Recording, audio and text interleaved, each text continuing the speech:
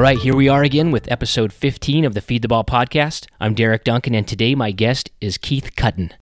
I knew the name Keith Cutton before, but it wasn't until I began my background research for the Rod Whitman podcast — Keith's been one of Whitman's primary associates for about a decade — that I fully became aware of what a multi-talented designer he was. In addition to running projects for Whitman, he's worked alongside Bill Core and his crew, Jeff Mingay, and several other architects. He's also an accomplished shaper, artist, land planner, speaker, and a leading scholar who speaks, as you'll hear, as fluently and authoritatively on golf course architecture as any young historian in the business. To the extent that golf courses are going to continue to be built and remodeled in the coming decades, expect Cutton to be among the vanguard of designers who will have the greatest influence on the direction of the art. A few months ago, I read an interview he gave, during which he mentioned a book he had coming out about the evolution of golf course architecture. The thoughts he articulated about the effects of modernism on golf design in the post-World War II years, and the way societal and cultural changes affect the architecture of any given time period, mirrored ideas I'd been developing and even talking about on this podcast. So I wanted to invite him on to talk about his book, his own thoughts on design in the industry, but also to specifically flesh out the topic of how and why golf design went through what some call the Dark Ages beginning in the late 1940s. The goal was not so much to redeem the golf courses of that era, or even define it, but to put that period of history in a proper context so we can analyze it intelligently rather than derisively, or at least so you can be derisive intelligently. We definitely covered that, although there's much more to be said about it. We discuss his book and different architectural eras, and toward the end he walks us through a fascinating artistic awakening in late 19th century England that had direct implications on the golden age of architecture in America. If you like the academia side of all this, you'll find a lot to chew on there. It was a robust back and forth, so let's go ahead and get into the talk. Here it is, me chatting with Keith Cutton. Enjoy.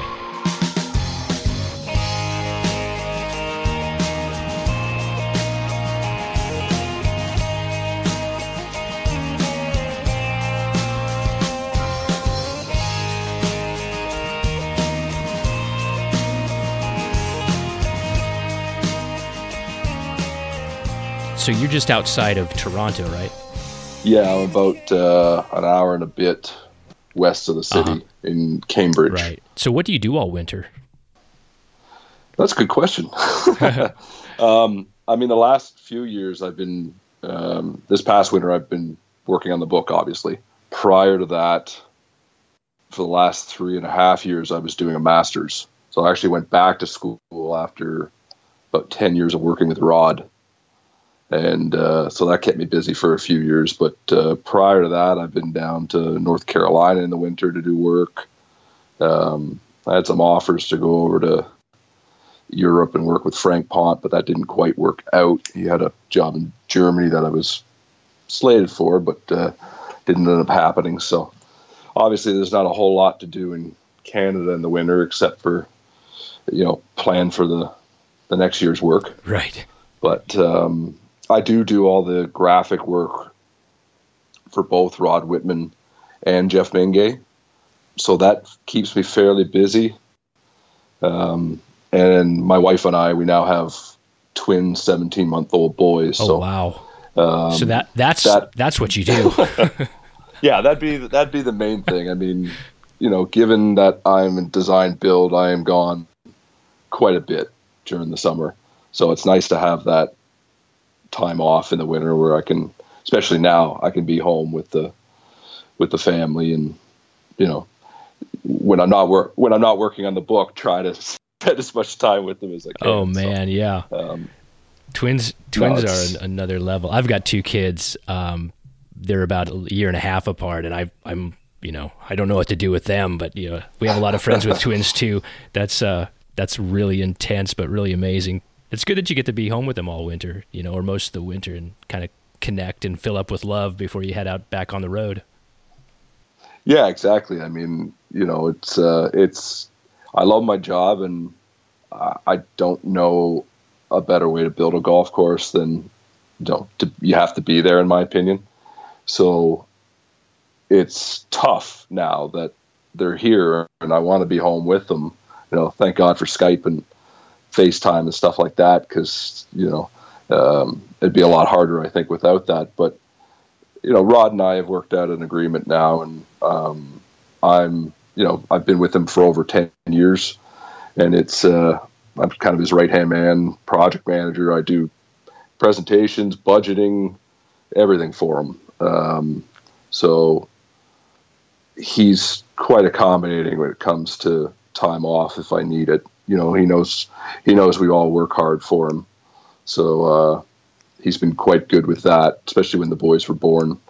We were in the middle of a full-blown construction project out in St. Andrews, New Brunswick, and into a fairly complicated area where we were hammering rock. And he knew I needed a month and a bit off, right at the peak of that process. So it was, he's been great through the whole thing, and he still continues to be right. Yeah. that way. So, but like you said, it doesn't make up for time at home. So it's nice to have the winters where I can actually be here for a more prolonged period of time.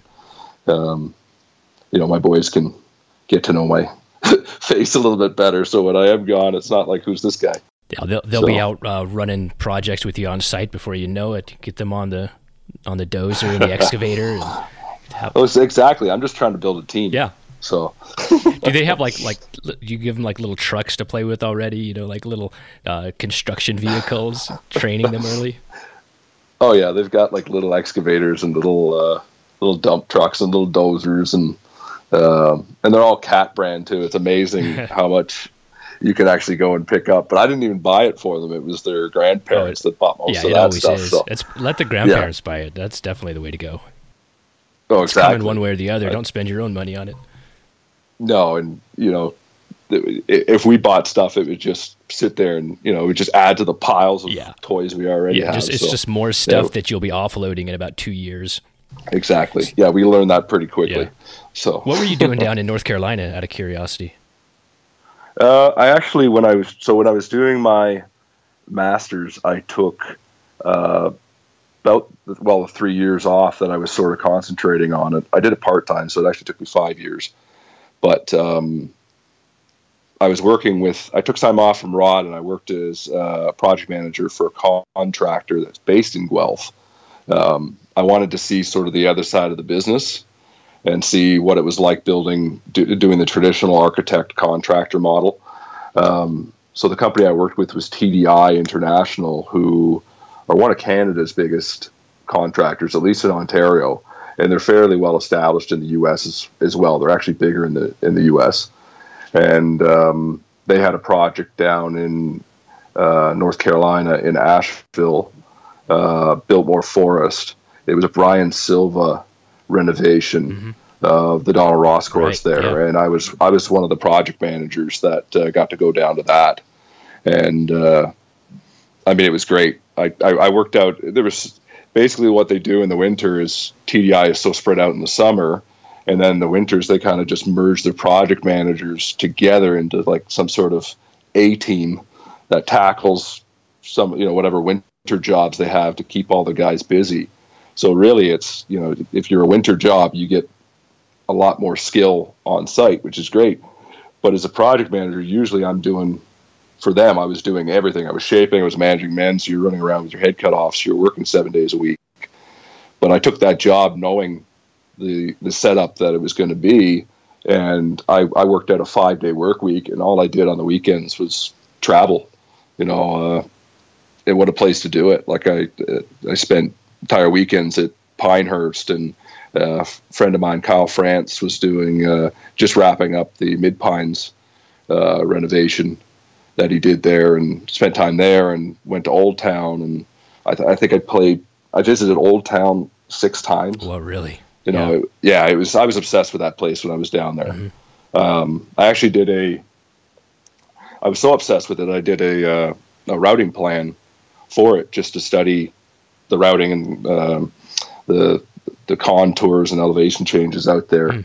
And it's actually, I didn't mean it to do this. I actually sent it to Bill Coor as a gift because this is turning into a long story, but during my thesis, he gave me some responses to questions that I asked him, and he's not computer savvy, so he hand wrote all these answers. Yeah. And they were lost in the mail. I when they showed up to me, I had an empty envelope without his notes in it. Man. So I called Bill, and he was like, I'll have to, can you please redo these for me? And he was nice enough. He said, I think I still have my notes, so I'll do that. So if you know anything about Bill Coore, you know that Old Town and Perry Maxwell were hugely influential to him. So when he had to do this twice for me, I sent him sort of a canvas style printing of the plan I'd done as a thank you.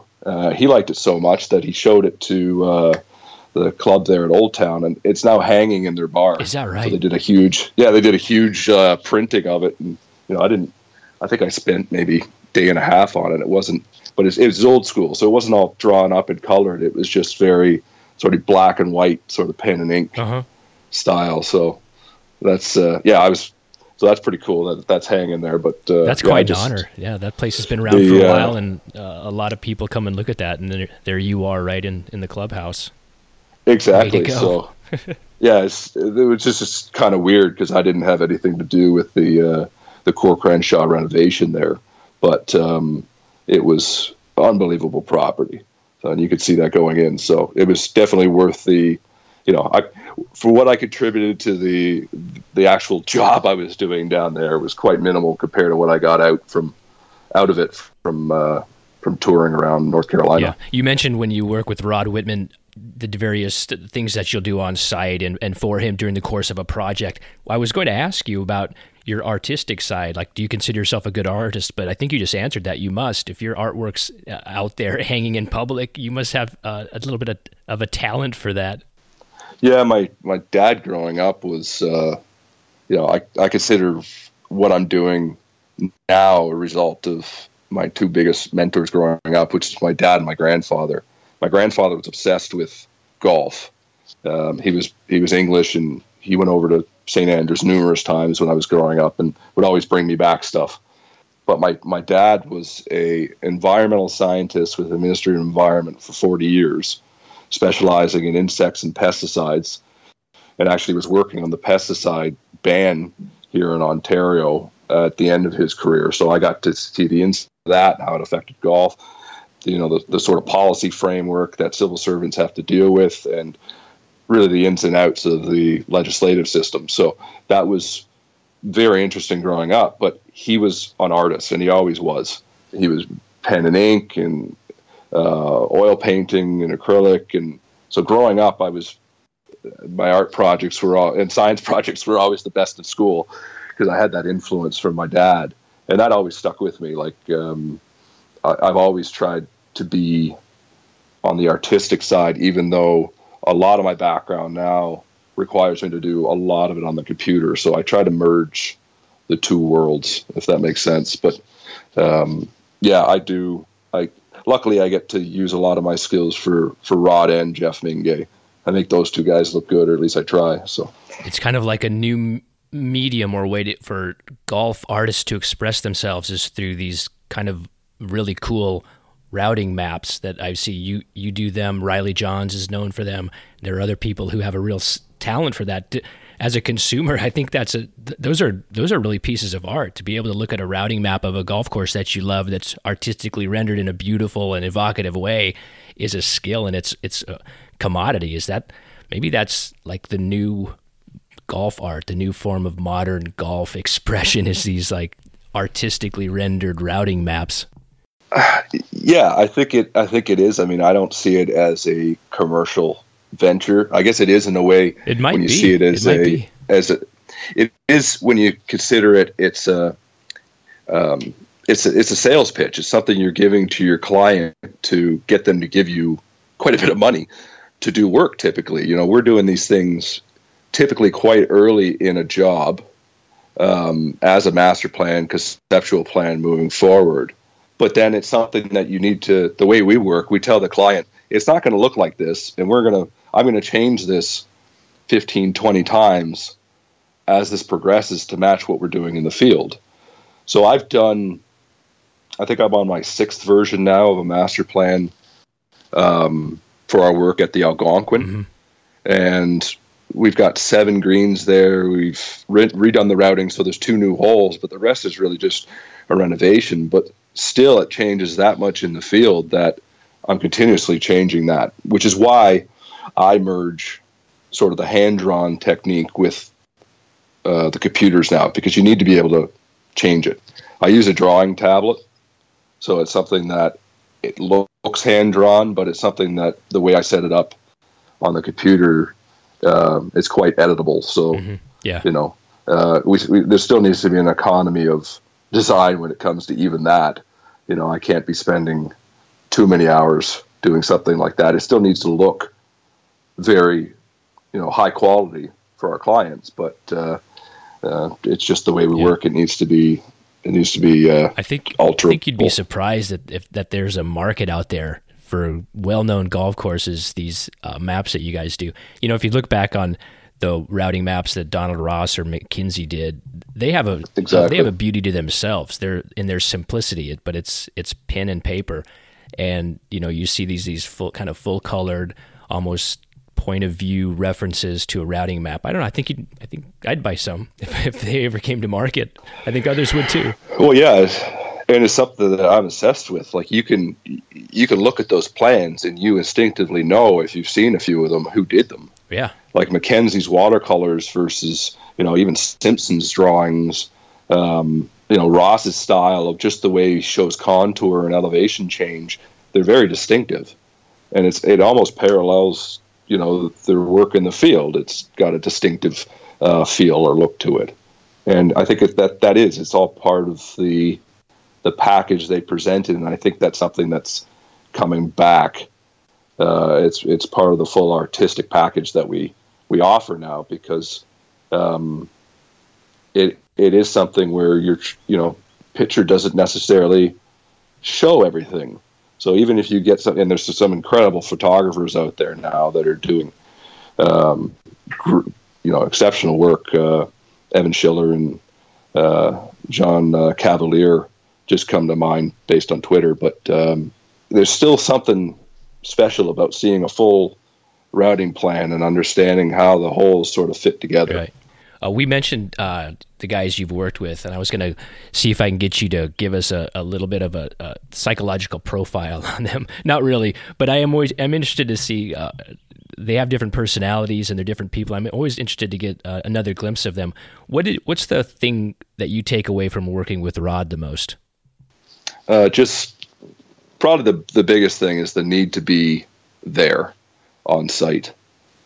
It was something that was made very clear to me early that, when the first day I showed up, I got to watch Rod at Sagebrush shape the first green 5 times in one day. He'd build something, I'd look at it, and it would look perfect. You'd squint and stare at it, and you could just, it was so finely done that if you squinted, it looked like there was grass there, and you could go play it. But then he'd come off it with the dozer, go back in the fairway, stare at it for half an hour sometimes. And then you see him go back onto the green and to this beautiful surface that he just tracked in and dig the dozer blade in and just destroy it and rework it. And then he'd do that again and come off and look at it again. He had no plans. He wasn't working to something preconceived. He was trying to fit it to the land. And every time he stepped off it with another version, you went, that's better. And by the time it was done, it was just like, wow, that looks like it's been sitting there forever. And to allow somebody else to do that and not have the freedom to do it yourself, I'm supposed to be, as the architect, whoever it is supposed to be the most knowledgeable on site. I just can't see doing it any other way. And, that was made very obvious to me on day one.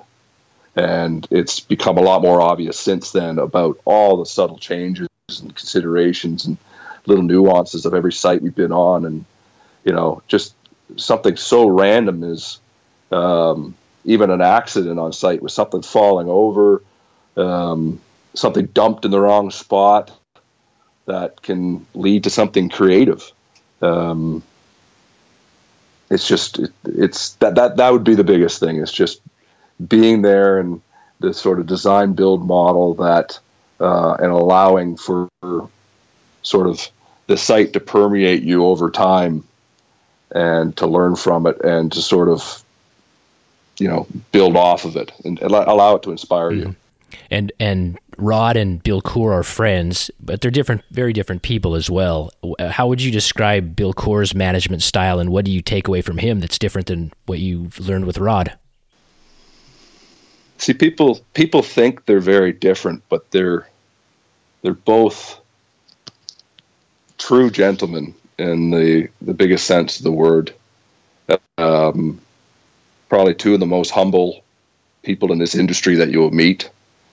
In my opinion, two of the most talented, although they do approach it in different ways. Rod being with a bulldozer, and Bill sort of being the perhaps the greatest editor of golf course design there is right now, and how he sort of relates to his guys, his vision. But they both have that humbleness to them and ability to accept other people's input. And I think that's the biggest thing that's not really understood about why golf is sort of in this resurgence right now. It's the design build method is great. We always preach about being there on site and allowing the site to inform us, like I just talked about. But it's the teamwork aspect of the way we work, and the ability of those two men specifically to take input from the guys that they trust on site, and allowing that to evolve into something that maybe they hadn't originally foreseen, but half the time it turns out better. Like they don't have that opinion that they know everything, which I think actually in the end transfers much better into the ground. And then what about Jeff Mingay? You've done some projects with him, and he's younger than Bill and Rod. What did you take away from him? What is he like on site? Jeff, there's no other way to say it, but he's an encyclopedia when it comes to the history of golf architecture and its architects and courses. He really is a historian. I mean, his undergrad from Windsor was in history, and he taught me sort of the other side of it. And Ian Andrews would be another influence here that really showed me the importance of understanding the intent of an architect, but also where that was in their portfolio of work. Is assuming that an artist stays the same throughout their career is just very foolish, in my opinion. And having a deep respect for the history of this game, that knowledge, that just inherent ability to pull reference out of his mind, is something that still challenges me to be better at that. And probably is one of the direct contributors to the emergence of my book, would be to dive deeper into the history and really push myself to find those deeper connections as to why things happened. Well, we're definitely going to get into your book in a minute, but there's one more guy I want to ask you about, and that's Doug Carrick.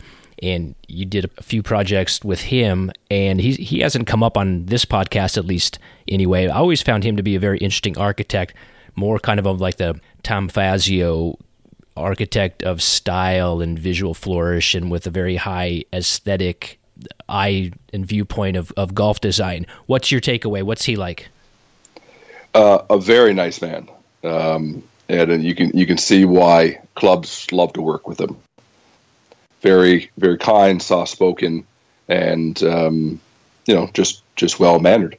But I do agree with you. I don't know if I directly compare him to Fazio, but we do have two of our biggest designers here in Canada, Doug Carrick and Tom McBroom, were actually disciples of Robbie Robinson, who was mentored by Stanley Thompson.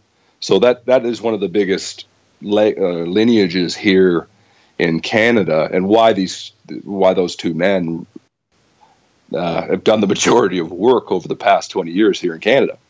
But what a lot of people don't understand about Stanley Thompson and his relationship with Robbie Robinson is Stanley Thompson really didn't delegate much to his guys. He was a control freak when it came to on-site, and basically the creative output was Stanley.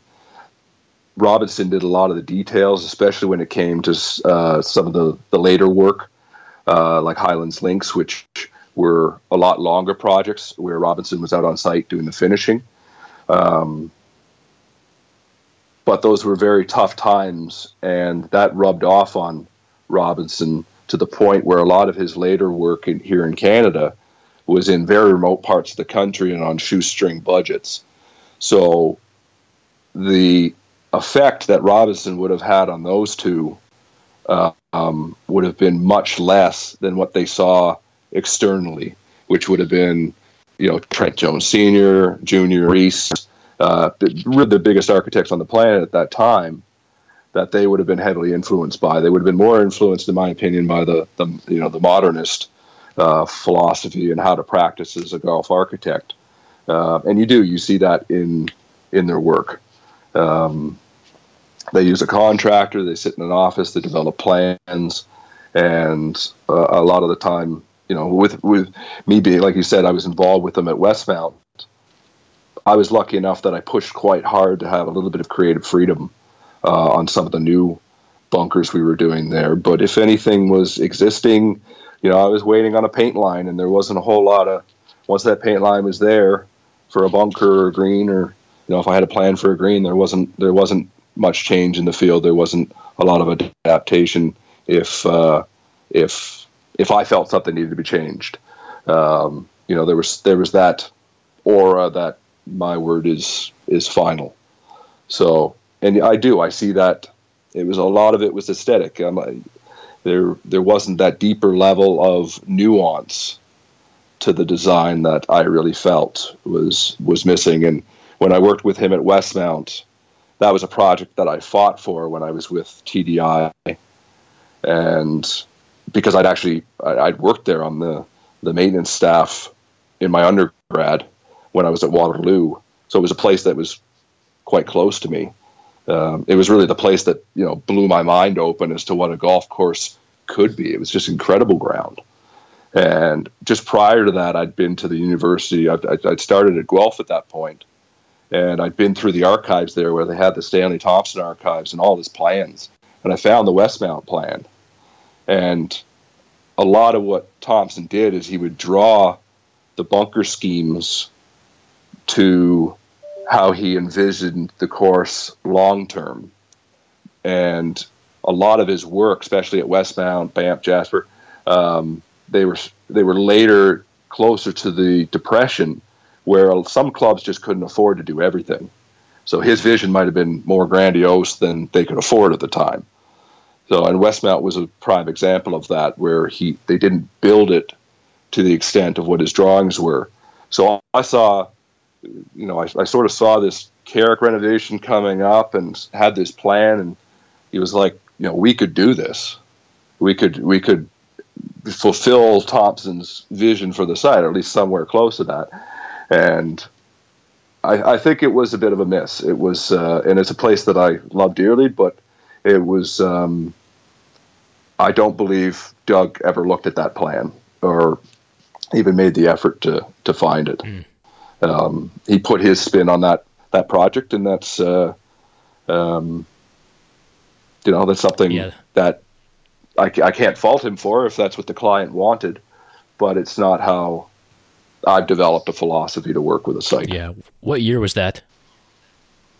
That would have been 2012. Yeah. I mean, a guy like that's been, working in one way his entire career and had incredible success and had been getting incredible budgets and great clients and winning awards. There's probably a little bit of stubbornness or hubris that kind of comes in at that point in your career when you've been doing something one way, and now you're going to go into basically like a revitalization of an old plan or a restoration. It's hard to say. Maybe it's like teaching an old dog new tricks. It just wasn't going to happen. And I think we're seeing a lot of that now. There's a lot of those signature designers that were used to practicing a certain way for so long. They see the writing on the wall. Times are changing. And I think there's a lot of that going on right now where they're trying to break the mold a little bit, but still staying in their comfort zone. You mean like they're going after renovation restorations, but still applying their new design, new build model to it? Yeah, I see Nicholas's guys doing this. I see Palmer's guys going after it. And even, Gary Player and a lot of especially the pros, but there's a lot of other guys, like Carrick too now, McBroom. They're seeing what Crenshaw, Doak, and these seeing guys. Seeing where the work is too. Seeing where the work is and what clients are, clients are stupid. They see what's working elsewhere and what the media buzzwords and everything are going on with these projects. And that kind of dictates what the next wave is. And if they're not jumping on that bandwagon, they're going to get left behind. But my feeling is there's a deeper level of detail that's going on with the best work right now. And that's because we're working on site and just obsessed with these details. And I don't think the traditional architect contractor model, no matter what they say they're trying to do to mimic new trends, it's like you say, it's visually there, but once you enter that picture, it kind of falls apart. And I think that's something that needs to be understood more about golf architecture going forward. Is, it's not just about the pretty picture. It needs to work on a deeper level. Well, this is a good point to get into your book. I guess the working title is The Evolution of Golf Architecture. And yep. And I'm assuming that it is exactly what it sounds like. But there's and anybody who's been listening to this podcast knows that I've been kind of talking about this theme for a while. And in my own mind, I've been exploring it and turning it over and trying to understand it better. But this idea that after World War II, we went into this long, dark era of golf course architecture. If you look at the products, the golf courses that were built then, there's definitely something different about them than there was to the great courses of the 1920s. And there's often a dismissal of the architects and the architecture. And I think what I want to talk to you about is why. And I think you're of the belief, like I am, that it's not that these architects were hacks or not talented. They were responding to a different environment. And maybe that's not to justify the end product, because if you don't like the golf course, you don't like the golf course. We're not saying that these are on the same level as Seminole or Cypress Point, but there's a reason why the golf courses turned out this way. And I wonder if you could kind of go into that a little bit and explain what the situation in people's lives were in 1946, 1947, 1948, and how that stimulated this diversion where golf architecture went away from the classical stylings of the 1920s. Yeah, like you said, it's a lot of the whole reason for my book is most of the literature on golf architecture, in my opinion, looks at the history of it in silos. It looks at individual practitioners, so architects, and their portfolios of work. There's very little that's been written that looks at it more long-term over time. And nothing really looks at it as to the external influences on these on the biggest practitioners, the most influential practitioners, or even how they really related to each other or influenced each other with friendships, mentorships, or anything else. So when you talk about that post-World War II era, you have to understand that there really was a break in the knowledge of, the passing of knowledge between mentor and protege. There was a 15-year span there that included the Great Depression and World War II, where the focus was not on golf. There was some, minor projects because of some of the public funding programs that were going on that were happening just prior to World War II. But a lot of the bigger projects were bigger infrastructure projects, and that's where most of the money went. So, and that was sort of the tail end of many of these, Mackenzie, Maxwell, a lot of these guys who were sort of at the tail end of that lineage, Stanley Thompson being Canadian, their work, it started pre-World War I. So these guys were at their tail end of their careers. And following World War II, if we can get back to the public perception, is that they'd just been through this, the Second World War that they've been through. They've been through some very harsh times with the Depression. World War II is a lot more real for people than World War I. Just with the media and everything that it really brought it home. Plus, in America with Pearl Harbor happening, it was real on the home front. So following World War II, a lot of people, this whole modernist movement came forward where the outlook was to the future and to what America could do next, and opportunities, and there wasn't that reverence to what had happened previously, and it opened the door to really the only people left standing, which was the two big emerging names would have been Robert Trent Jones Sr. and Dick Wilson, who really had very differing backgrounds. If you look at Dick Wilson first, with his experience at Marion, it was a lot more traditional in nature, but he was very much handicapped by his issues with drinking, which really limited his, I think, influence on the industry overall. But if you look at Trent Jones Sr., he really played off of his relationship with Stanley Thompson and the partnership that they had prior to World War II. But the biggest thing that goes unrecognized, two big things. The first thing is that he was educated at Cornell, where he would have been exposed to all the emerging modernist trends, especially with landscape architecture and engineering, that were getting away from being in the field, design build, sort of being the on-site person, to more of an office nature where you detach yourself from the project and you were professional and you had people do the work for you. So that's number one. But number two is the relationship that Trent Jones Sr. and Stanley Thompson actually had was not what he really portrayed it to be. Their relationship was started out of necessity during the Great Depression, and they really didn't do a whole lot of work together. Stanley Thompson actually really went out of his way. Obviously he had the opportunity, or he had the vision that this helping Trent Jones Sr. out would lead to work in the States.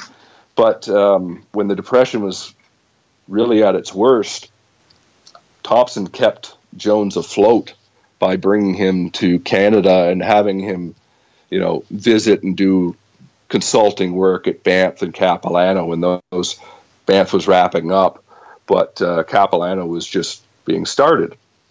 And this really seemed to foster a good relationship between them. But as the Depression kept going, Stanley looked elsewhere, south to Brazil and other areas of South America for work. And when he cabled Trent Jones Sr. to come down to help him out, Trent Jones basically ignored his cable and his telegram, and because he was pursuing some of these other government grants that were going on at the time, and a rift started coming between them. It also didn't help, I don't want to be all one-sided here, it didn't help that Stanley Thompson renegotiated some of their arrangements and brought his brother in to take a bigger share of the minimal profits that they did have. But Trent Jones took credit for a lot of work under the Thompson banner that he didn't actually work on. He did, and that's where I was going to go next with it. In 1938, he came out with a brochure that basically took credit for every project that Thompson ever did. And this brochure, which is written about in A Difficult Par by Hansen, Yeah, it's not easy for clients to fact check that back in 1938 or 39 when he puts that out. It just made him sound like he'd been the leading architect in the Western Hemisphere for a decade. Exactly. But that's what I'm saying. There was nobody around to contradict him. There was in 38, but then, literally within a couple years, World War II happens. The Depression's at its peak in 39. Like, there's nobody really there. There's no industry there to debate him. And I actually have a copy of his 38 brochure that, it's a thick book, and it's called Golf Course Architecture by Robert Trent Jones. And the only reference to Thompson in it is the very last page where there's an address that says Thompson and Jones, but the phone number, the address, it's the American office, which is, if you wrote it, all you get is Jones. Right. So that, when Thompson found out about that was really the end of the relationship. Well, there's no doubt that Trent Jones was a master marketer. I mean, he understood that part of it as well as anybody of that era, probably in any business, of how to market and how to sell. But going back to the climate of the post-war, I think it's really hard for us right now, myself, Generation X, millennials, even baby boomers, to really understand the psychological freight that the average person carried with them coming out of World War II. I mean, we think of wars that are carried out now and they're distant and we don't relate to the military and there aren't clear goals and there's just sort of these nebulous affairs that have a lot of political implications to them. But, World War II, as you mentioned before, was a lifestyle.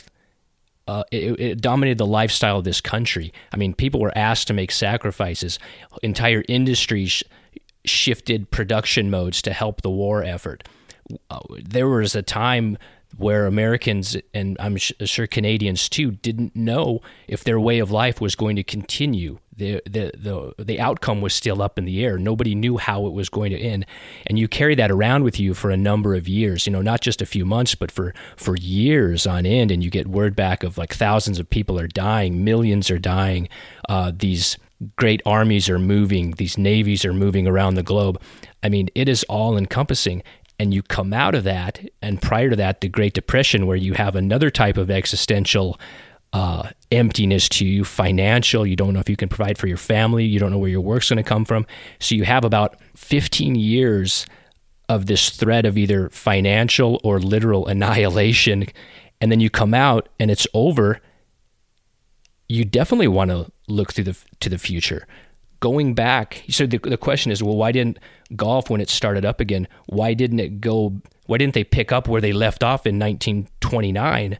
Nobody wanted that. The clients didn't want that. The people with money didn't want that. The entire consumer culture, there's a housing shortage. Everything needed to be new. What people wanted was convenience. They wanted functionality. They wanted to put their faith in science. We had new technologies. We wanted to be modern. We wanted to escape the past. So that's the cultural reference point that Trent Jones and Dick Wilson and those early post-war architects were working in. They were responding to an environment that didn't want what their parents and grandparents had. Exactly. It's, you have to look at golf architecture as, and it always has been, at the influence of society tastes and norms. And that's exactly what happened following World War II, is the social mindset shifted. It was looking forward. There was no reverence to what had happened. And they almost wanted to forget, and you can't blame them. They 15 years of just horror would have really put a negative, it didn't matter how great the 20s were. A lot of people from that post-World War II era didn't have a clear vision of that time. And relating it strictly to golf, a lot had changed. Those clubs, the beautiful pictures we see now because of the internet, of the way these clubs like Cyprus looked in the 20s. Though it did not look that way following World War II. That club was completely, those golf courses were completely neglected and abandoned for at least 6 to 15 years. Mother Nature has a way of changing things, if they're maintained, let alone if focus is completely elsewhere. So there was nobody was looking at what the previous practitioners had written. There was no real evidence left of what they had done. Some clubs remained, but even those were private. So for the general public, their idea of golf was altered, and society was pointing them in a different direction. So you can't blame Robert Trent Jones, Dick Wilson for pursuing that. Yeah, and it's the irony, I guess it's an irony, is that Trent Jones did work in at whatever capacity. He did work with Thompson. He was familiar with that style of architecture. He was a big fan of Tillinghast McKinsey. Dick Wilson worked for Flynn, who worked for Hugh Wilson. Correct. So these guys knew, they were familiar with that style of design, but that kind of quaint architecture that was built in the 20s, and I call it quaint by construction methods, not ideas, that nobody wanted that. Nobody was hiring architects to build a handcrafted course where you are using, shovels and pans and horses. You come out of World War II, and now you have this industrialization of the construction side of the business, and these basically new tools, this new science to use. That's what people wanted. That's what the architects were looking at using. And I think, would you agree that also, in addition to the cultural temperature, the science behind construction methods, when I say science, I mean the big machinery, that combined, those two things combined, starts to lead us down this path of away from classic architectural principles as we now recognize them? The one spot I think I would disagree with you is blaming the tool and not the artist. There were heavy equipment being used at Augusta. Lido was built with heavy equipment. Mm-hmm. Charles Banks was known as Steam Shovel. Like there were people operating pre-World War II that were using heavy equipment, yet I think the difference was the teams, the manpower that they could utilize, especially during the Great Depression, to add more hand-detailed elements to erase the use of those machines was the big difference. I think post-World War II, that vanished.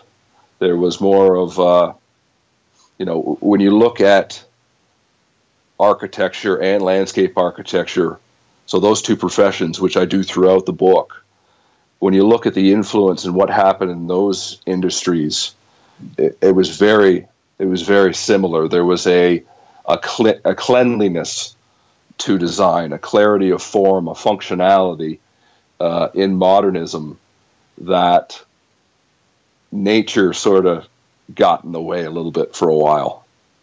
And the same permeated golf architecture. There was almost a desire to have those lines, the blurriness that gave the Golden Age courses that sense of place that I think we all find still charming, was erased. And I don't think it was so much the equipment, but how it was used.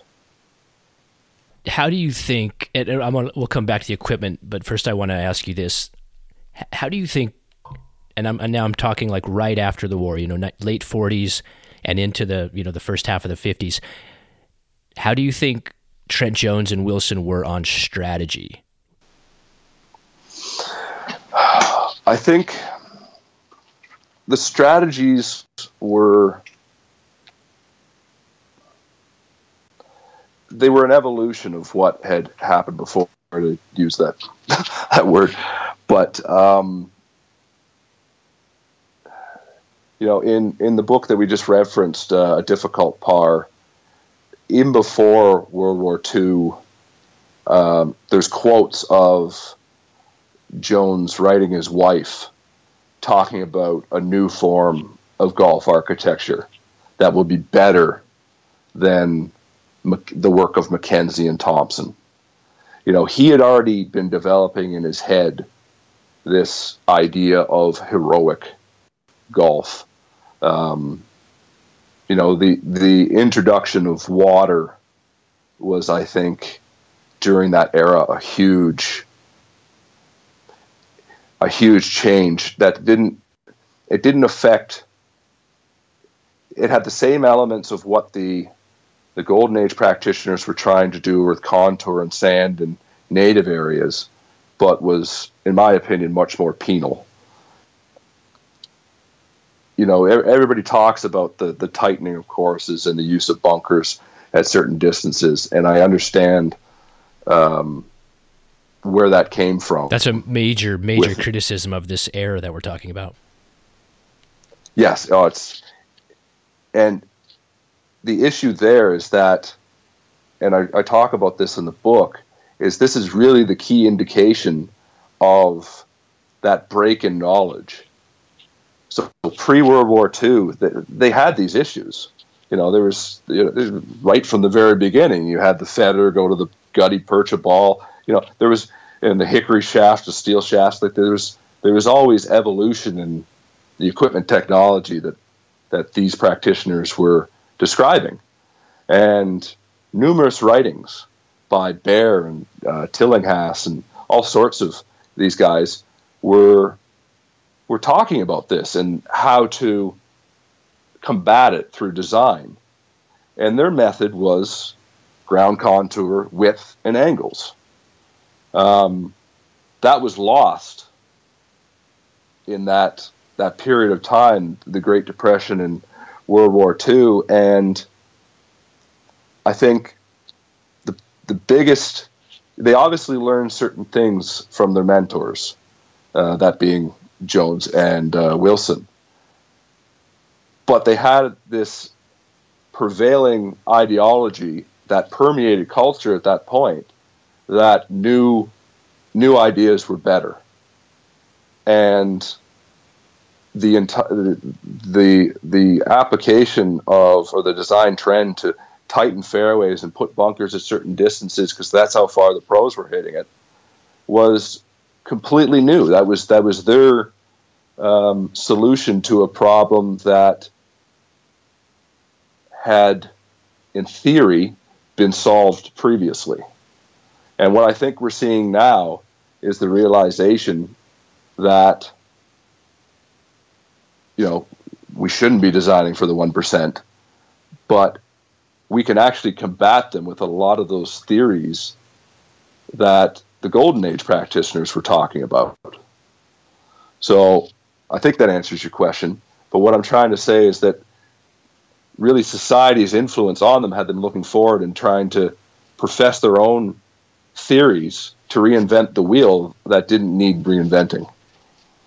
Trent Jones famously worked on Oakland Hills for the 51 Open, and that's correct. At least according to lore, I don't want to say the first time, but maybe the first time, at least for major tournament golf, he applied that approach of, pinching in the bunkers at the landing area and pulling in the rough and making courses narrow and penal.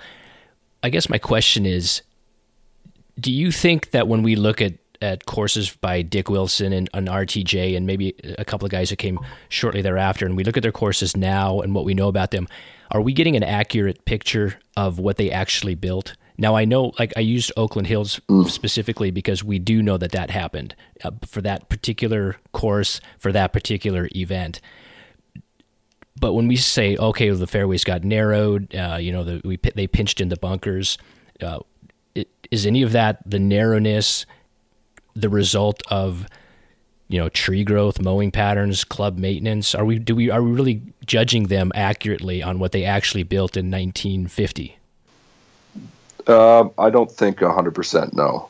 If you look at pictures, there's a famous picture out there of Hogan playing a bunker shot out of, I forget the hole he's playing, but it's during the 51 Open, and the aesthetic on the bunker is much more rugged than it is now. Right. Like it would be something that would tie in with the current aesthetic that we're doing. Mm-hmm.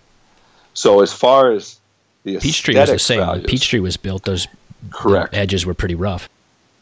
Yeah. So like the aesthetic they were doing would have been maybe quite similar to their mentors, what they had learned from the Golden Age practitioners.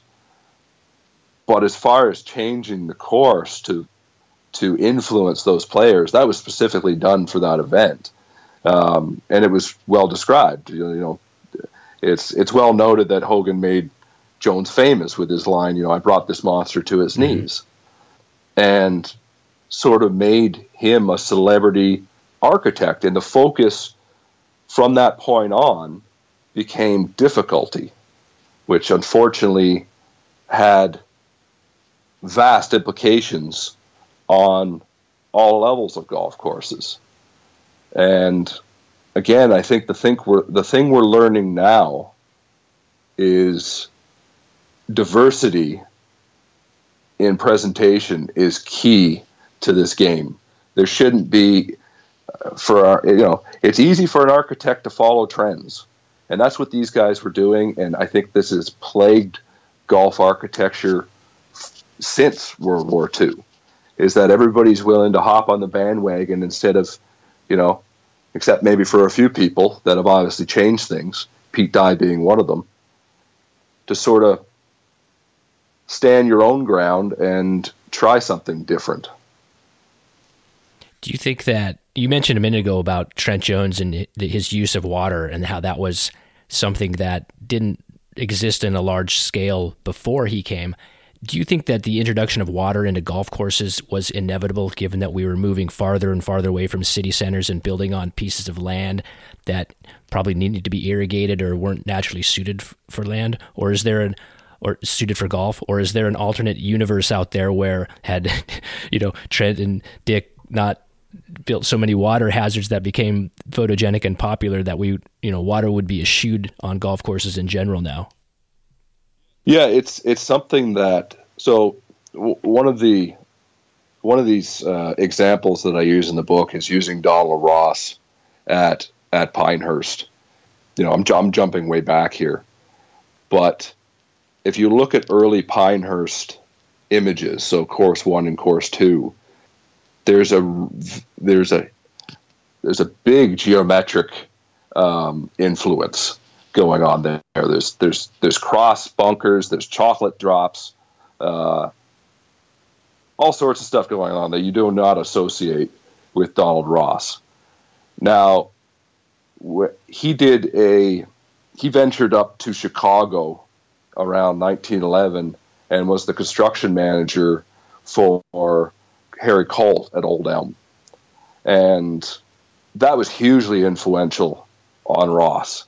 And his ideology after that changed. And he brought that back to Pinehurst. And one of the images that I'm thinking of, that I actually have a picture, there's a postcard of it in my book, is a forced carry over a body of water at, I believe it's Pinehurst number 1. Mm-hmm.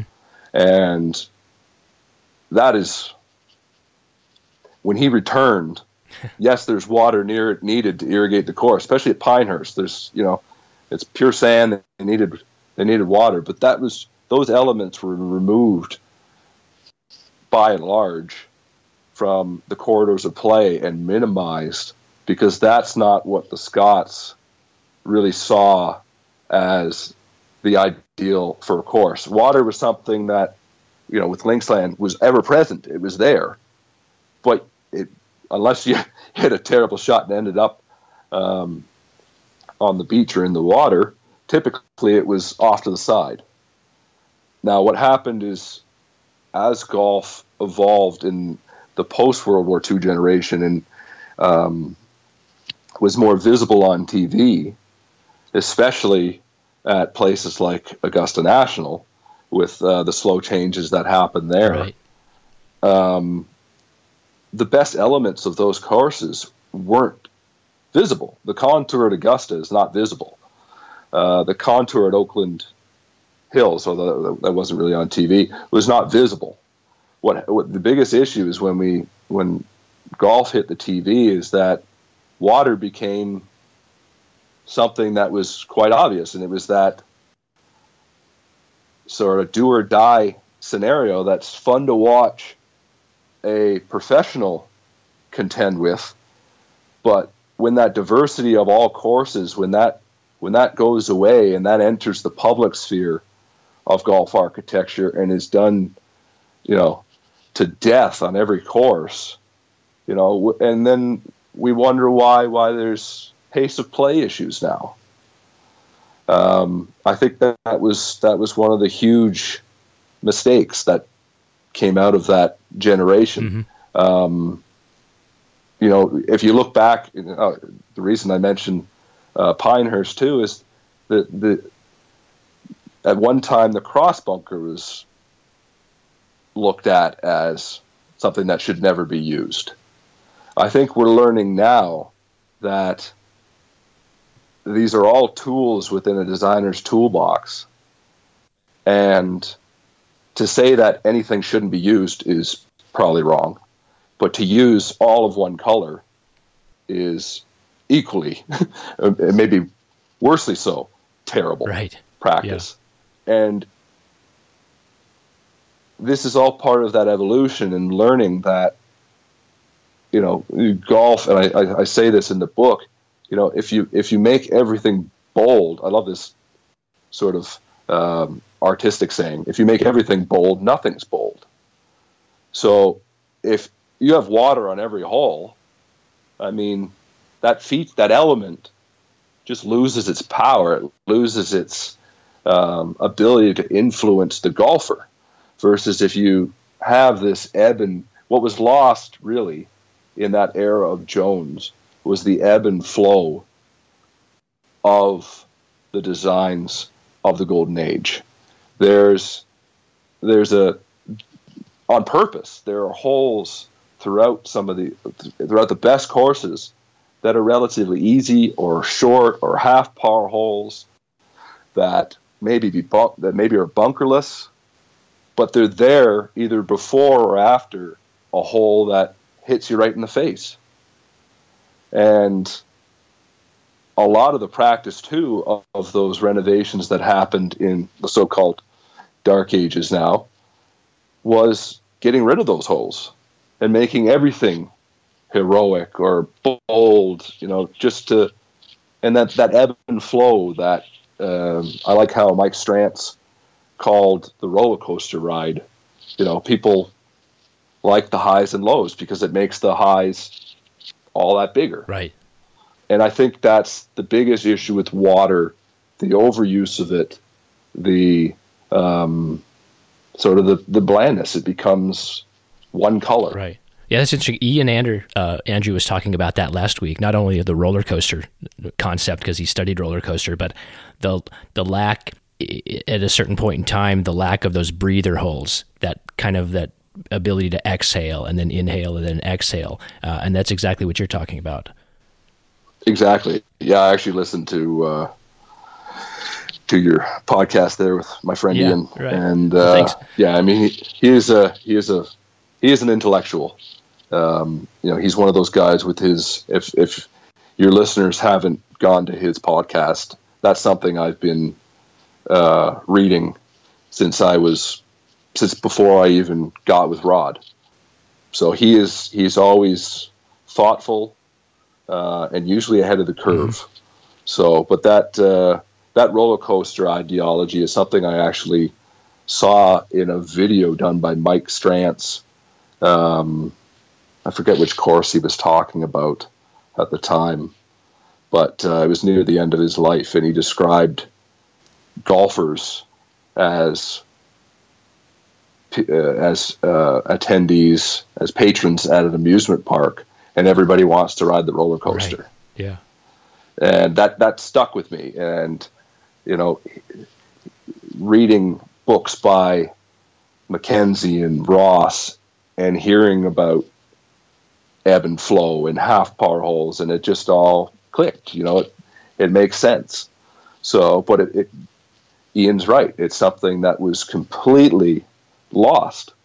And it's one of those things, again, where I talk about this gap in knowledge. And one thing that comes out very clearly in my book is the relationship between design practice and literature. And one thing, everybody points to the equipment, and I don't think it is.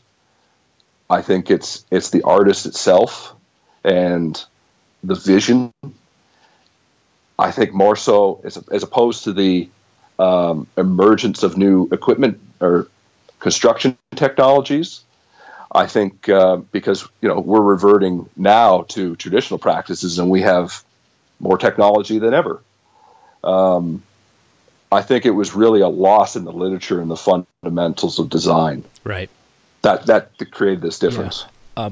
Just kind of one more thing about this mid-century period we're talking about. I'm wondering if we talked about how our perception of these courses were that they're narrow and we lost angles and width and some of these other nuances that the previous generation of courses had. And if you go back and look at aerials of a lot of golf courses from 1950, 1952, they're very different than they look now. I mean, a lot of these courses were built outside of cities and there were no trees on them. So I think we're not getting the clear picture, as we said before. Just like if you go to an older club now that's a Donald Ross design and it hasn't been renovated, and the fairways are narrow, the bunkers are out in the rough, trees are overhanging, and if you didn't know anything, you'd say, "Oh, well, Donald Ross was a hack." Well, that's not the course that he designed. And I think there's a little bit of that to these post-war golf courses.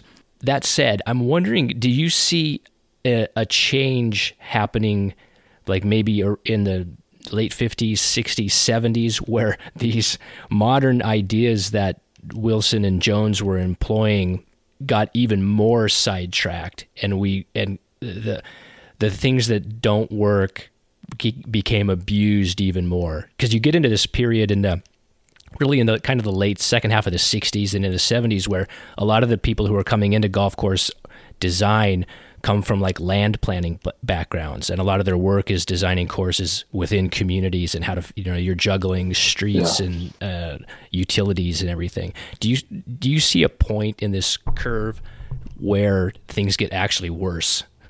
If that makes any sense. Yeah, I think it was my issue with a lot of the courses that really weren't the 50s, but maybe late 60s, 70s, was really the eradication of contour and the ground game. And a lot of courses that were overshaped, the ground wasn't used, heavy equipment, like, scrapers. I've got nothing against bulldozers, but you bring a scraper in, you just obliterate the landscape. I think the understanding of that golf is not an aerial game, that we should be considering what's played along the ground, was lost. And I think that also transpired, not so much in the 50s, 60s, but once irrigation started happening wall to wall, that was something that minimized how far the ball would roll, and actually, I think, in a way, changed design as well. And designers weren't really cognizant of protecting that element of the game. And I think that's something that is being more brought back now. You hear the whole firm and fast,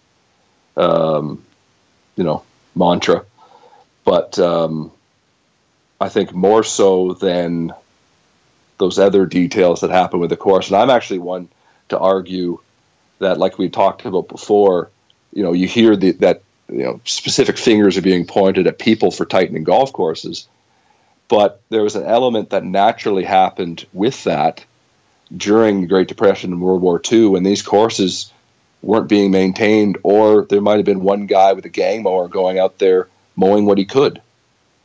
So some of the traditional mow lines that we see in these photos would have been erased or altered prior to people coming in and tightening courses. So there obviously was an element of that going on. There was a conscious element, obviously, that we just talked about with 51, with Jones doing it on purpose and pinching holes in certain locations. But if we're talking about later, what changed, I think the overwatering of courses and just the eradication of ground contour. One thing that was talked about in a book that I really like, Grounds for Golf by Shackelford, they talk about the freeway school of design that sort of emerged in the 70s as a way to sort of push people through golf courses. And I think that was maybe more detrimental to the quirkiness and the subtleties of design that really made those courses in the golden age and prior, made them stand out now so much more. Yeah, that's a really good point. I've gone back and tried to recollect a lot of the books that I had when I was a kid, the golf books, and they were mostly picture books, but they're like, the greatest golf courses in the world, and they're published most of them are published in the 70s and the 80s. And you just flip through and look at the pictures. It doesn't matter where it is. If it's not a Pete Dye golf course, it's amazing how flat and on grade everything is. The bunkers have absolutely no depth. There's almost no tie-ins between the greens and the surroundings. It's just everything just looks two-dimensional. It's and it's striking considering the age that we're in now, where everything has so much movement to it. Everything that's not everything, but everything that we hail as great now is such voluptuous contour and movement, and everything is tied in, and everything works together as a whole, and there's so much variety in the ground. So I think that's such a stark difference, as you just illustrated, between where we were and where we've come. Yeah, and that's a conscious effort now. We as an industry have recognized that folly and what that does for the game. A flat golf course really is only interesting to the person that hits it in the air and it lands. It's a game of lawn darts. For a wet, flat course, for somebody that's just starting the game or is older and can't hit the ball very far, is quite boring. And if we're talking about grow the game and retaining golfers, we need to get people in at a young age, and we need to captivate them. And that form of architecture just didn't do it. And I think that's one of the issues now is, those great courses were all private, and, the golf cart would be another element to it, and the loss of the caddy program, that kids didn't get to see that style of course with ground contour, and just that perspective on the game was almost eradicated. Yeah, that's sad to me. It's such a sad topic. It is, but it's something that, and you talk about, these dramatic courses now with almost, there's just so much contour. It's a conscious effort, and Tom Doak might be one of the greatest proponents of that. He has brought that element back. I mean, Pete Dye did, but if you look at his early work, it's much more subdued. He gradually stepped that up and up and up. But I think it is something that's very good for golf, and it's almost been this awakening in the industry since the late 80s, when Doak or Crenshaw went off on their own and started doing their thing, right, and bringing these elements back, because they saw what Pete was doing. They saw these Scottish elements that were good. They realized that they needed to go see these courses for inspiration, and they did that. Tom Doak probably learned that more from Pete than anybody about going to see courses. And then Bill Coore has told me stories of he used to dog sit for the dies. And yeah, he told me that too. Yeah, he'd spend time in their libraries. And Pete had most people wouldn't know this, he had an extensive collection of golf architecture books, from Mackenzie to McDonald to Thomas. He had everything. So Bill would go in there and just take notes. So the influence he had on those guys wasn't just the design build approach. It was the reverence of looking back at what had been done. And that's really what had changed. And then the importance of the internet and Golf Club Atlas and these different forums for getting this information out there, that's what's been the slow change. Yeah.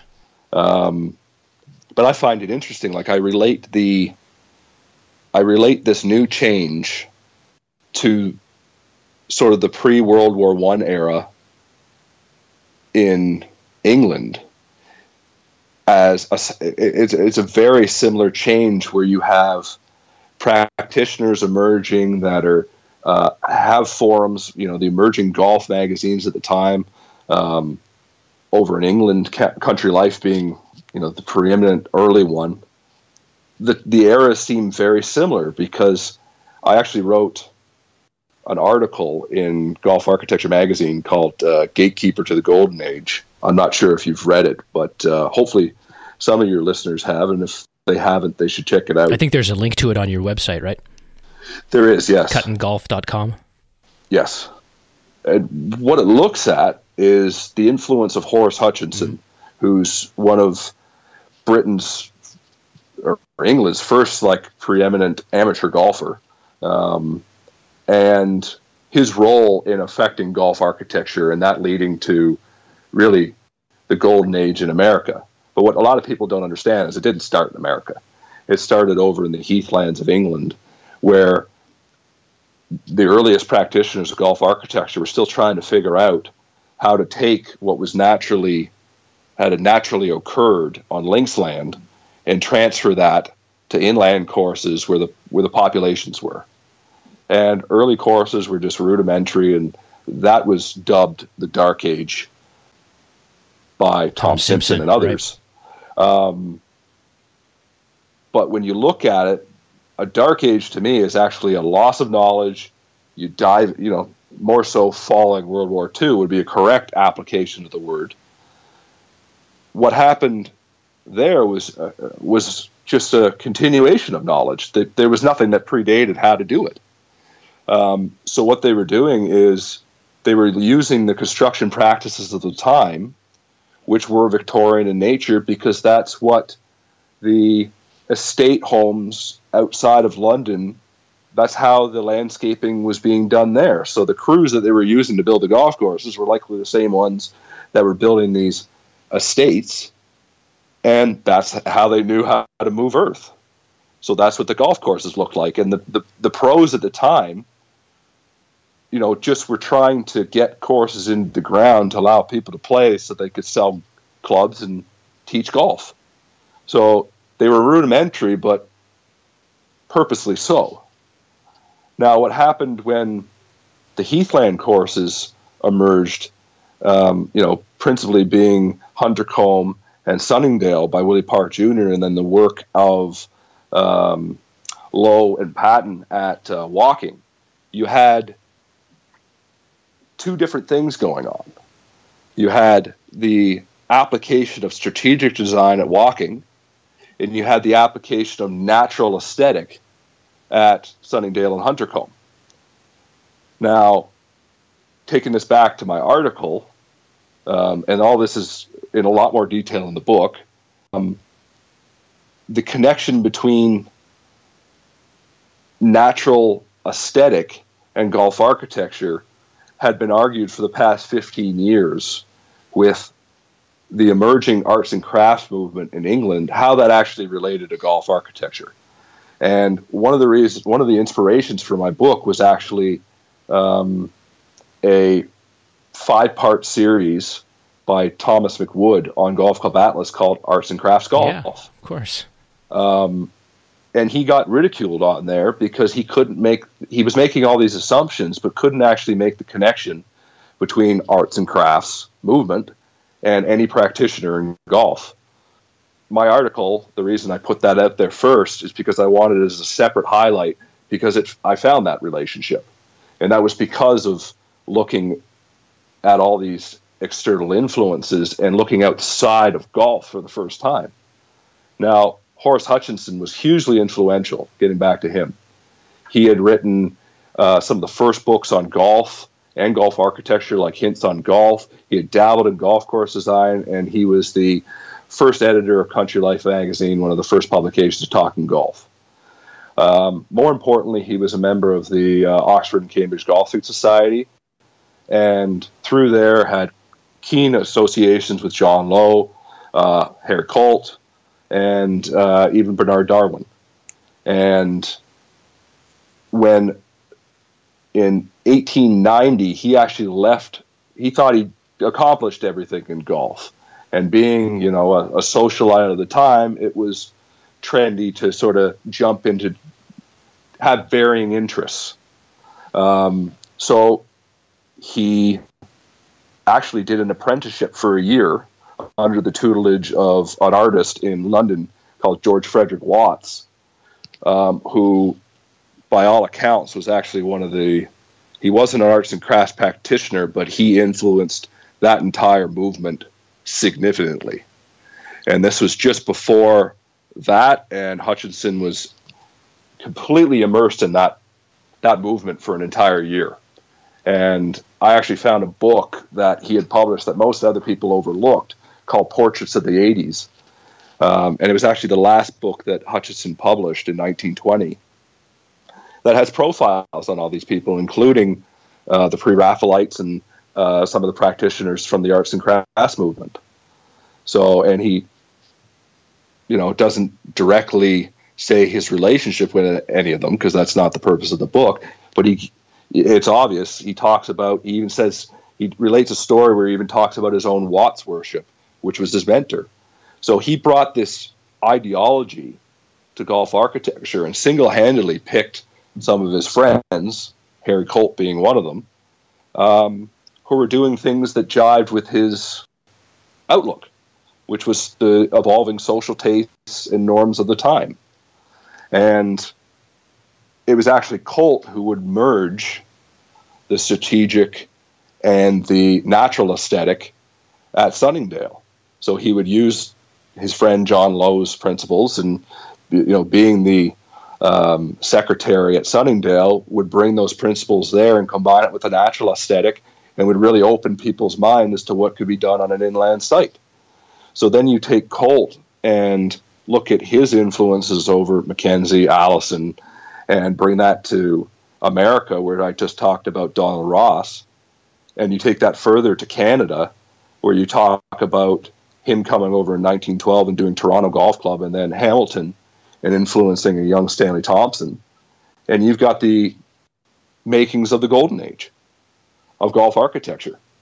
And why I find that interesting is if you look at that now and sort of putting those puzzle pieces together, that arts and crafts movement was a complete reaction against the industrial evolution. And if you look at what we're going through now, a lot of, societal tastes revolve around, shop local, craft breweries, farm to cheeses, and farm to table. If you look at that now, that really is an anti-globalization movement that's happening, which is very much bringing things back home, local, crafted. We're being influenced by the same societal tastes. Right. Well, and this goes back to, the post-war period, the golf and society and sports and technology literature was all influenced by the moment, by the cultural moment of where the American and European psyche was at that point. So that's an interesting, I mean, geez, Keith, we could sit here for 3 hours talking about this. I've thought about this too. Yes. I mean, there's another book. It's something that I like to explore is how golf is always a product of its cultural time. But we're gonna have to leave that for the part 2 of this podcast, which will be airing sometime around when your book comes out. I think we'll have to get together again. Awesome. So we talked about that tie-in of the history and the context of around that 19 to 1910 period, which you got to. We talked about the quote unquote dark ages. I'm wondering what, and I'm going to ask you a couple questions as we walk this out. What, looking toward the future, that's what interests me especially. What would a Keith Cutton original design look like? I know it's going to be based in classical principles and have some historical reverence, but what are there new ideas that you have or concepts that you think that still are ripe to be explored? Well, that's a big question. Yeah, and keep it to 30 seconds. Yeah, that will not be possible. But I think one thing I loved, I'll just take this back to the Ian Andrew podcast that you just did. He actually stole, well, he didn't steal. His point at the end that that the design build and minimalist movement right now is kind of oversaturated with this natural rugged aesthetic. And the overuse of width that we're seeing right now, I think we're seeing the culmination of that. And I pointed, actually, the end of my book finishes with looking at Mammoth Dunes and addressing, I make the analogy, we need to address the elephant in the room, in this case, the mammoth. Right. Because there's just too much. Width is great, but if you look at the fundamentals of golf architecture, all the writings, everything we've learned, one thing that we always come back to is variety. And if it's just like the overuse of water, I'll go back to the statement, if everything is bold, nothing is bold. If we make every hole wide, the fundamental strategy of golf architecture, I don't think are there. There has to be the variety. And width is a good thing, but I don't think every site and every course needs to look the same. Now, saying that moving forward, talking about, what I would do is, there's fundamental principles that I think every architect, we're at the point, and this is the point of my book, is to understand the fundamental principles that make golf architecture great and employ those, but to not get caught up by societal movements and trends, and don't be afraid to push the boundaries. And there are many courses which have completely differing aesthetics that are still sound fundamentally. You look at the Heathlands, you look at the Monterey Peninsula, you go to the Sandbelt of Melbourne, Long Island, just the variety of courses on Long Island, from, just taking Maidstone and NGLA to Shinnecock right next door to Garden City. Like, they couldn't be more different, but fundamentally they're sound. And, to say what I would do on a specific ground that I haven't seen would completely disrespect my understanding of how to build a golf course and what I've learned from Rod and taking inspiration from the ground. And that's really where it would come from. But I know I wouldn't just fall into whatever socially is the norm right now. I probably would push it in a different direction than maybe a rugged bunker aesthetic. But I could tell you there would be ground contour, there would be a variety of width and variety of bunker sizes and locations of them. variety of tees, some half par holes, some par and a half holes. Just the variety of design. That's what I'd be trying to do. Picking any singular aesthetic, I don't think is wise. Do you think this is the kind of the burning question for guys like yourself, younger guys who are going to be the names in the business over the next 20, 30 years, is how to distinguish yourself or how to take the art into a new place? Yeah, I do. I think too many people are dubbing this a second golden age.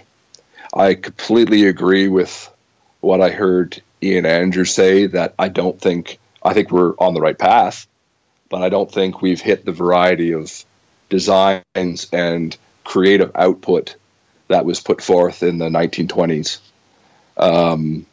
Not to say we won't get there, but I think that needs to be in the back of our head that we're not there yet. I think we can't be too eager to pat ourselves on the back. Another thing I see is that a lot of people are a little too eager to jump out on their own. I know that worked for Tom Doak, and he may be a prodigy of sorts in the way he's able to digest courses and the vision he had for the time. I do know that I have a lot to learn still from Rod, and I think some of the young guys really need to, and I've had this discussion with a few guys that I respect, and there needs to be a reverence to learn from the Bill Coors, the Tom Dokes, the Rod Whitmans, the Gil Hanses, as to what they're doing and what we can learn from them going forward before we try to reinvent the wheel again. One of the purposes of my book is, if people are dubbing this a second golden age, and that's wonderful, but if society tastes change again for the negative, and what that means, not negative for society, but negative for golf, are we just going to follow suit and, do whatever makes us money?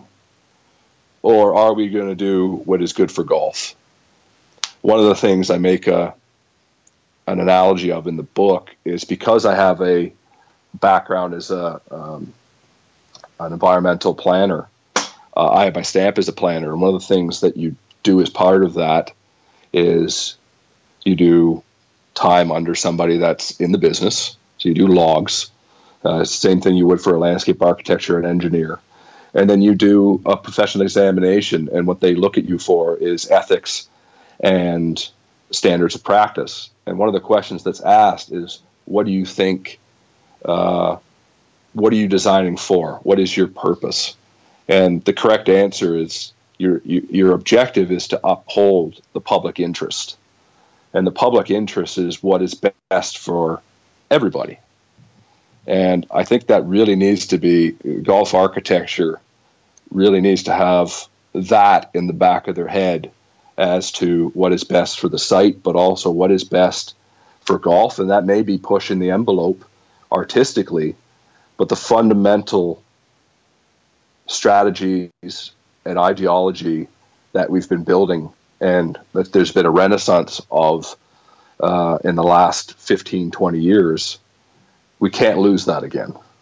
Yeah, it's such an interesting time in that there is a generation of your generation that's just waiting there, and it's been so well trained, and there you have a reverence for history and the knowledge, and you've been in design build. And this is not to disparage against the architects that came up in the 80s and 90s, but clearly they were being trained under a different system and in a different environment.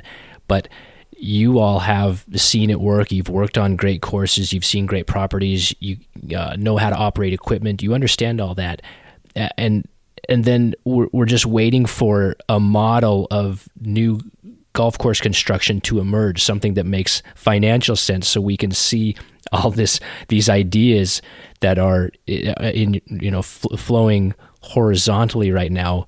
We're waiting to see those kind of come out and be expressed, but so far that financial viability doesn't seem to be out there right now. Not to be too depressing. Yeah. No, but that is but that's been one of the benefits of why the design build model has emerged in recent times. It's building. It's strengthened by a poor economy, if that makes sense, because Rod and I can get by on doing a project over 2 years and giving our heart and soul to it, as opposed to the guys that work in an office that need a lot more work to pay the bills. And that's not disparaging anything they do, because, I can see what the allure of that model is, having a family of my own now. You're home every night. There's people don't seem to understand either that the design build model is wonderful, but you need a very large and good team of capable guys if you expect any of them to have a life. Otherwise, you're sitting on site like Rod and I do, for prolonged periods of time, and that could be very tough on your personal life. So I could see the allure of that other side of the business. Plus, if you're in an office, you're able to cultivate relationships better, as opposed to me trying to talk to a client when I'm on a bulldozer. And, there's a professional aura to it. So one thing that people of my generation, and specifically me, have tried to do is diversify. I want to be, as Mackenzie had said, golf architecture is a new science, where you need to be part physicist, biologist, engineer, all these different things. I've been trying to do that since I was 17. And having the planning background and having my own company as drafting design and master's in landscape architecture, and now putting the book out to really dive into myself and broaden myself as a historian. I think all these things are key. And I think it's something that, I'll take this back to literature, there's been a standard set now by our mentors that, this is the bar, we need to beat this. That disappeared kind of after World War II. The other thing that disappeared was the accountability. You look at, I'll relate this back to golf architecture needing the checks and balances between professional practice and literature. The 1920s were so good because the heads of all the magazines were directed by golf architects that would debate what was going on. There was a sort of peer review element that was happening that really pushed everybody to be better. And with the internet, blogs, podcasts like this, it's happening again. And I think it's going to push the discipline to new heights. And it has to, because there's that check and balance relationship that's going on again that's really holding us accountable. And I think that's maybe the biggest takeaway of all, that is so important. Right. Speaking of peer review, I ask this question to almost everybody. What modern golf course would you choose to play over and over and over again? One that you were not involved in the construction of. Oh, I'd have to. Well, my golf geeky answer would be Sandhills, just because of what that did for me when that opened in '95, and seeing all the pictures and the social change that started within the industry. That is really what had me looking toward Cork Renshaw, and then what had me find Rod Whitman and pursue that as the way I wanted to build golf courses. Another modern feat that Rod actually helped build was Friar's Head. So that would be my my B would be Friars Head on Long Island, which I just think is exceptional.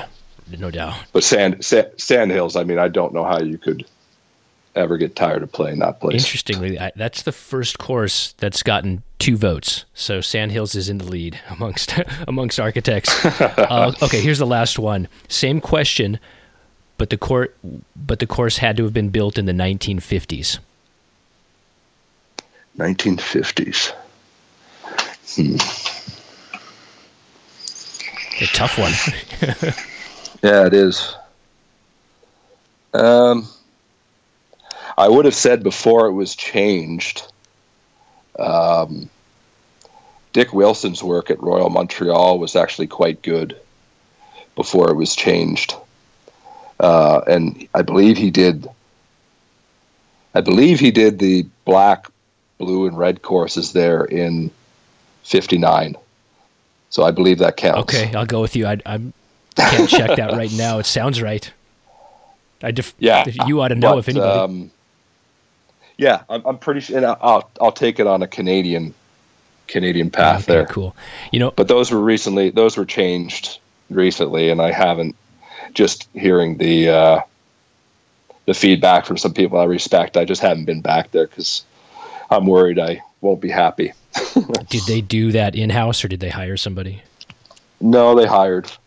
I'd rather not say who it was, but I'm sure you could find out if anybody's curious. Yeah. Yeah, exactly. All right. Well, Keith, I'm always surprised how fast this time goes. I wasn't. Yeah. I really think we could stay here for another hour at least. But with that in mind, I'll have you back on another time. When do you think the book is going to come out? It should be it's slated for the summer. It'll probably be late July, maybe early August. Awesome. Well, I'll be all over that. I hope everybody else checks it out. Where I'm sure they can get it through your website. Keep checking back on Keith's website, and I'm sure there'll be news of that publication coming out over time.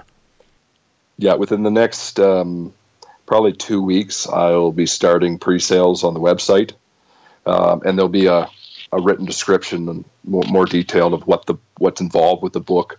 The book's quite extensive. There's 2 parts. There's the first part A, which is the first part of the book, which sort of goes decade by decade through the evolution of golf course architecture and looks at all these influences that we've been talking about, over the last hour. And then part 2 is the profiles which help to make this evolution. So I profile 54 architects, 12 writers, and 5 owner members, which really contributed to that evolution. So you sort of have the mismatch up front of them, how they all intermingled and how they were affected by society, economy, wars, and other allied art forms. And then the second where it's broken apart in individuals. But again, it's not looking in detail at specific courses. It's looking at specific people and why they did what they did. Right. And then again, it should be out in July, and it's not going to be a thin book. This is something that I've been working on for 5 years. It started with a thesis, and I think we're looking somewhere, it'll be at least 356 pages with plans, photos, and quite a wealth of information. So I think it's going to be hopefully quite I hope we teased it enough to get everybody's interest up. Anybody who listens to this, I'm sure will want to buy it. And when I heard you were writing that book, I couldn't wait to have you on. I heard about it a couple of months ago. I think I saw it in an interview you did with somebody else, and I said, well, he's talking my language. We got to discuss this. So it was great to have you on, finally get you on the podcast. And when the book comes out, we'll revisit it and maybe get a little more in-depth into what you've written about and some of these other concepts that we didn't get to. Wonderful. Thanks, Derek. Yeah, it was a lot of fun. Right, well, hey, appreciate you having me. Enjoy the rest of your winter at home before you set off again, and we'll be in touch. Thanks, Keith. Wonderful. Thanks, Derek. Can I just say, Canadians are great. That's 2 weeks in a row they've showed up and just killed it here. And then before that, Rod Whitman, outstanding. I've got to get Jeff Mingay on the show. He'd be great to talk to. I wonder if he'd do this. I remember reading Keith Cutton on Twitter once, kind of on this topic of the Dark Ages and how golf courses were built during that era. And he said that if I'm remembering correctly, he excuses the architects from that period, but not their golf courses. And we discussed, as you just heard, the reasons why the architects from the late 40s into the 50s and even into the 60s were operating the way they did, and the cultural frame of reference that influenced their thinking about how golf courses should be built.